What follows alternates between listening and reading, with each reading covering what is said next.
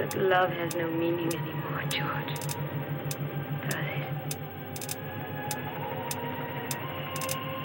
Perhaps it's the only thing that does matter.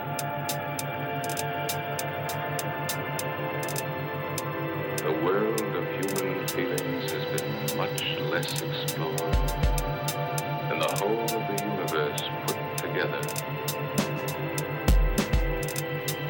But now it's late. What have we been doing all these thousands of years?